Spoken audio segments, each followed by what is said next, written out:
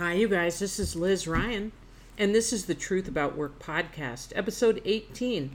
It's July 4th, which is the U.S. Independence Day, and kind of a tough day if you're thinking about moving beyond things that you were taught as a kid that you may now be realizing were really never true. It's a tough thing to realize, and it's galling and embarrassing in some ways, and humbling, and all this stuff, guilt-inducing and shocking, really, to say, wow, I sat in the classroom and the teachers, first nuns in the early grades and then lay teachers, that is non-nun teachers, said, America, the United States, it's the land of the free and the home of the brave. What are you talking about? How could you say that? The country started when Europeans came over and, committed genocide against Native American people and then enslaved, or simultaneously enslaved, millions of people from Africa, the effects of which are felt very, very keenly in our country in many, many ways. Today, still, how can we talk about land of the free? What are you on? That makes no sense. And it's harsh. It's a harsh realization that was never true. It was never true for 5 minutes, but we were spoon-fed that nonsense. And a lot of us believed it or didn't question it. So now, July 4th might be the perfect day to question everything you've been taught, every single thing you've been taught. Because we get stronger when we learn critical thinking, when we learn to say, I don't know if that's true. But a lot of people are not good at critical thinking. They haven't cultivated that skill. And I always look a little bit sideways when people say, we teach critical thinking in school. I don't know if that's true or not. I think there's a lot of rote instruction in school. Learn these facts and take this test. And I'm not blaming teachers, of course. They have an unbelievably hard job. Some would say an impossible job to do. Plus my mom, my grandmother, my brother, my sister-in-law, my other sister-in-law, my brother-in-law, my brother, who's a teacher, everyone in my whole entire family. Irish heritage, you guys. If not cops, then teachers. That's pretty much it in the generations, I'm thinking of. And I revere teachers. I'm kind of a teacher myself. They have a tough job to do, but the system is broken. The system of instructing kids and the dogma that is spoon-fed to them. It's really horrifying, right? I remember as a kid reading about how the United States was so much better than Russia, where people were programmed to believe certain things. There's the fireworks. Can you hear them in the background? But how's the United States different? Kids are likewise programmed here to believe a lot of nonsense that isn't true. So I want you to question everything. Question what you were taught about religion. Question what you were taught about the government and politics. Question what you were taught about the secret rules to success. I definitely was told working hard will make you successful. What are you talking about? I see people all over the place working extremely hard in landscaping jobs, not easy jobs, not high-paying jobs, right? Retail jobs, all kinds of jobs that other people wouldn't even do. They're working so hard just to pay the rent and barely scraping by. Let's not say working hard makes you successful. Obviously, there's more to it than that. That's kind of a simple explanation, doesn't hold up under scrutiny. I been questioning for a long time what I was taught as a kid about work.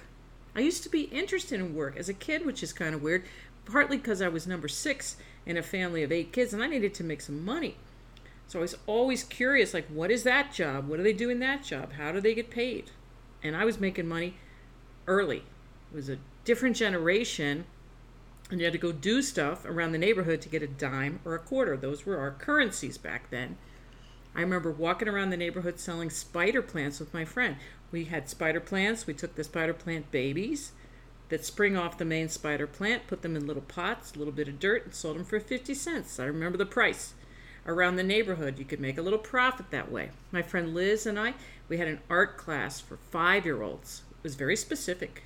I'm sure if someone were 4.5, we would have taken them, but the moms all knew each other, and they sat in the living room, and we taught little art projects to their kids in the playroom or the basement, and we charged $2 a kid per class. That was not enough.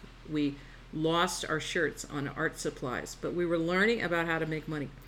and create value and how to make a buck. And that's a very important thing to learn. I talk about that incessantly now, and my desire for you to make money some other way than just a paycheck in a full-time job from your employer, which is often necessary but also has some limitations and doesn't give you the experience of really knowing what value you provided such that you got paid X or Y amount. But apart from my own independent research as a little entrepreneur kid, not just me, but me and all my friends, I learned some total BS about work.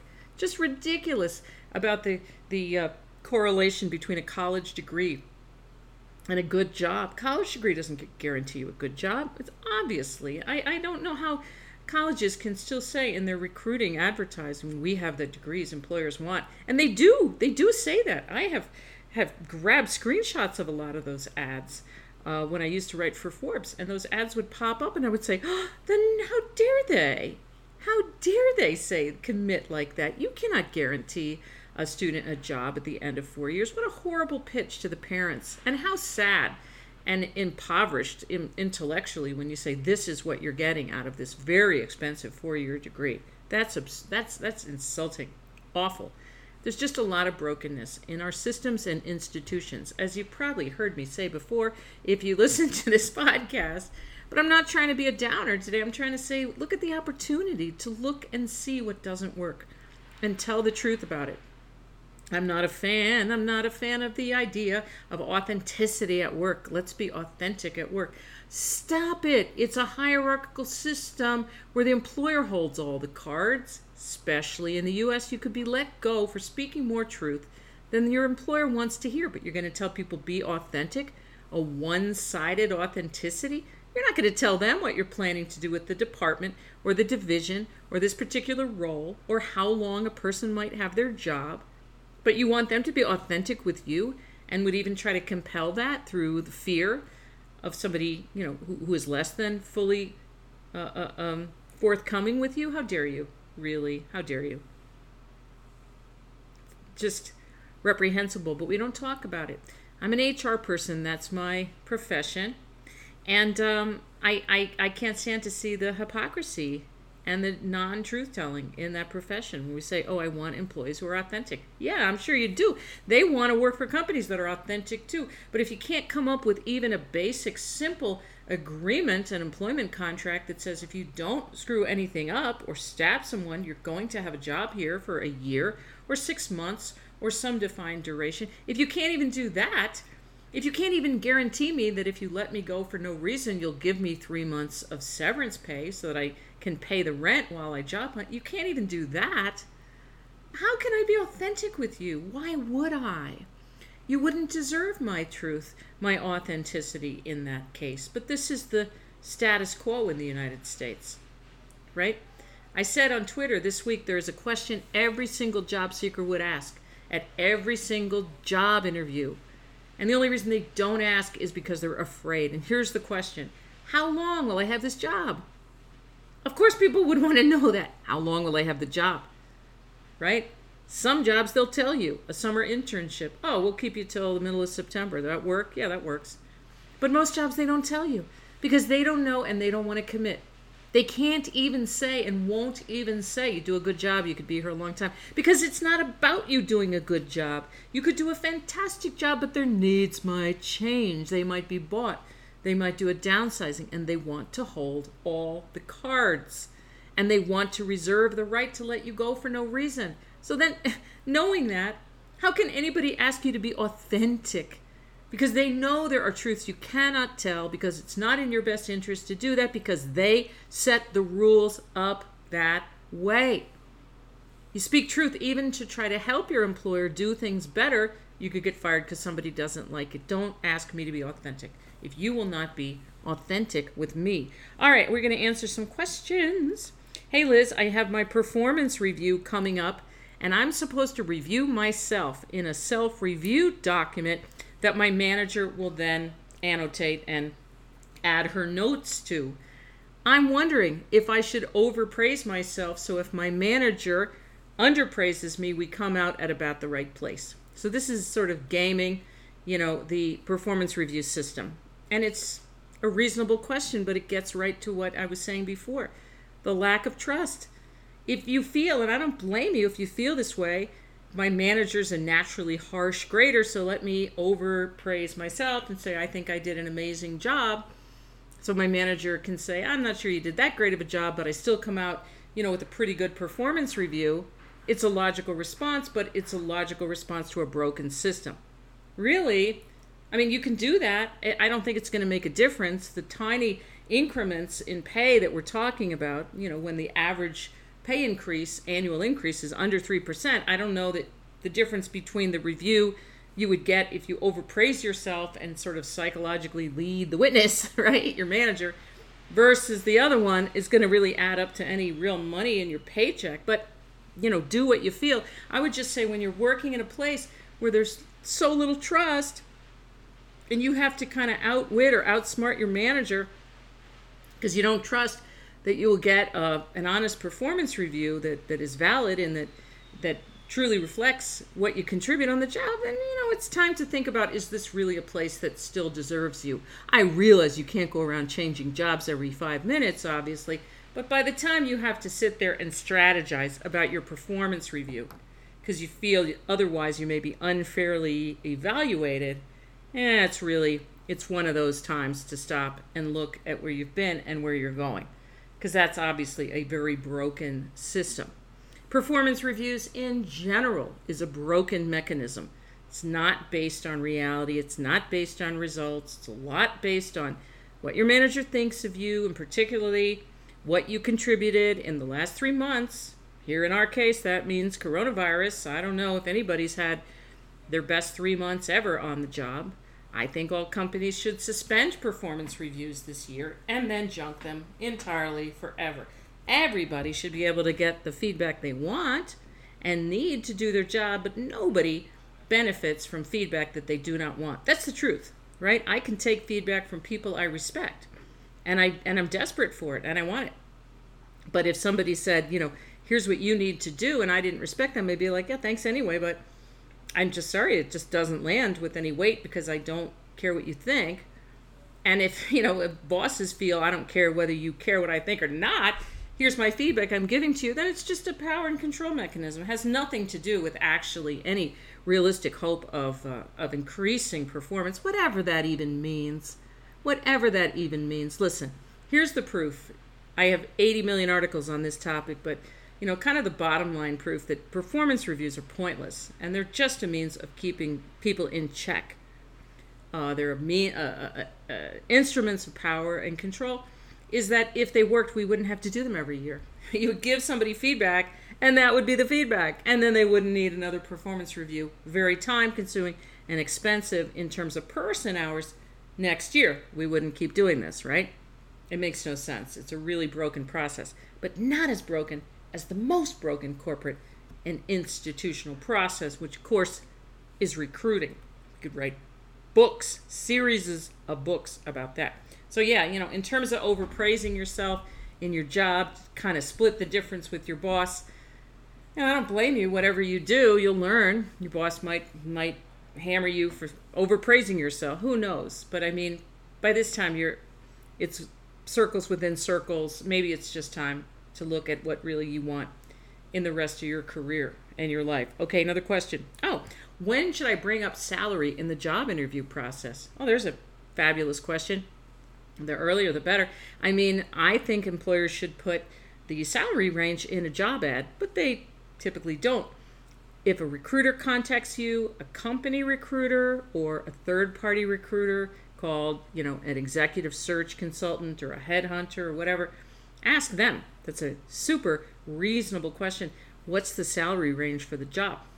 Sometimes they're going to say, well, what's your target salary? And you can tell them you have to know that number as a job seeker, but it's also reasonable to say, it depends so much on the role. I cannot give you a target salary just based on me as a person without understanding more about what the job is and the context, because that's really how salary levels get set.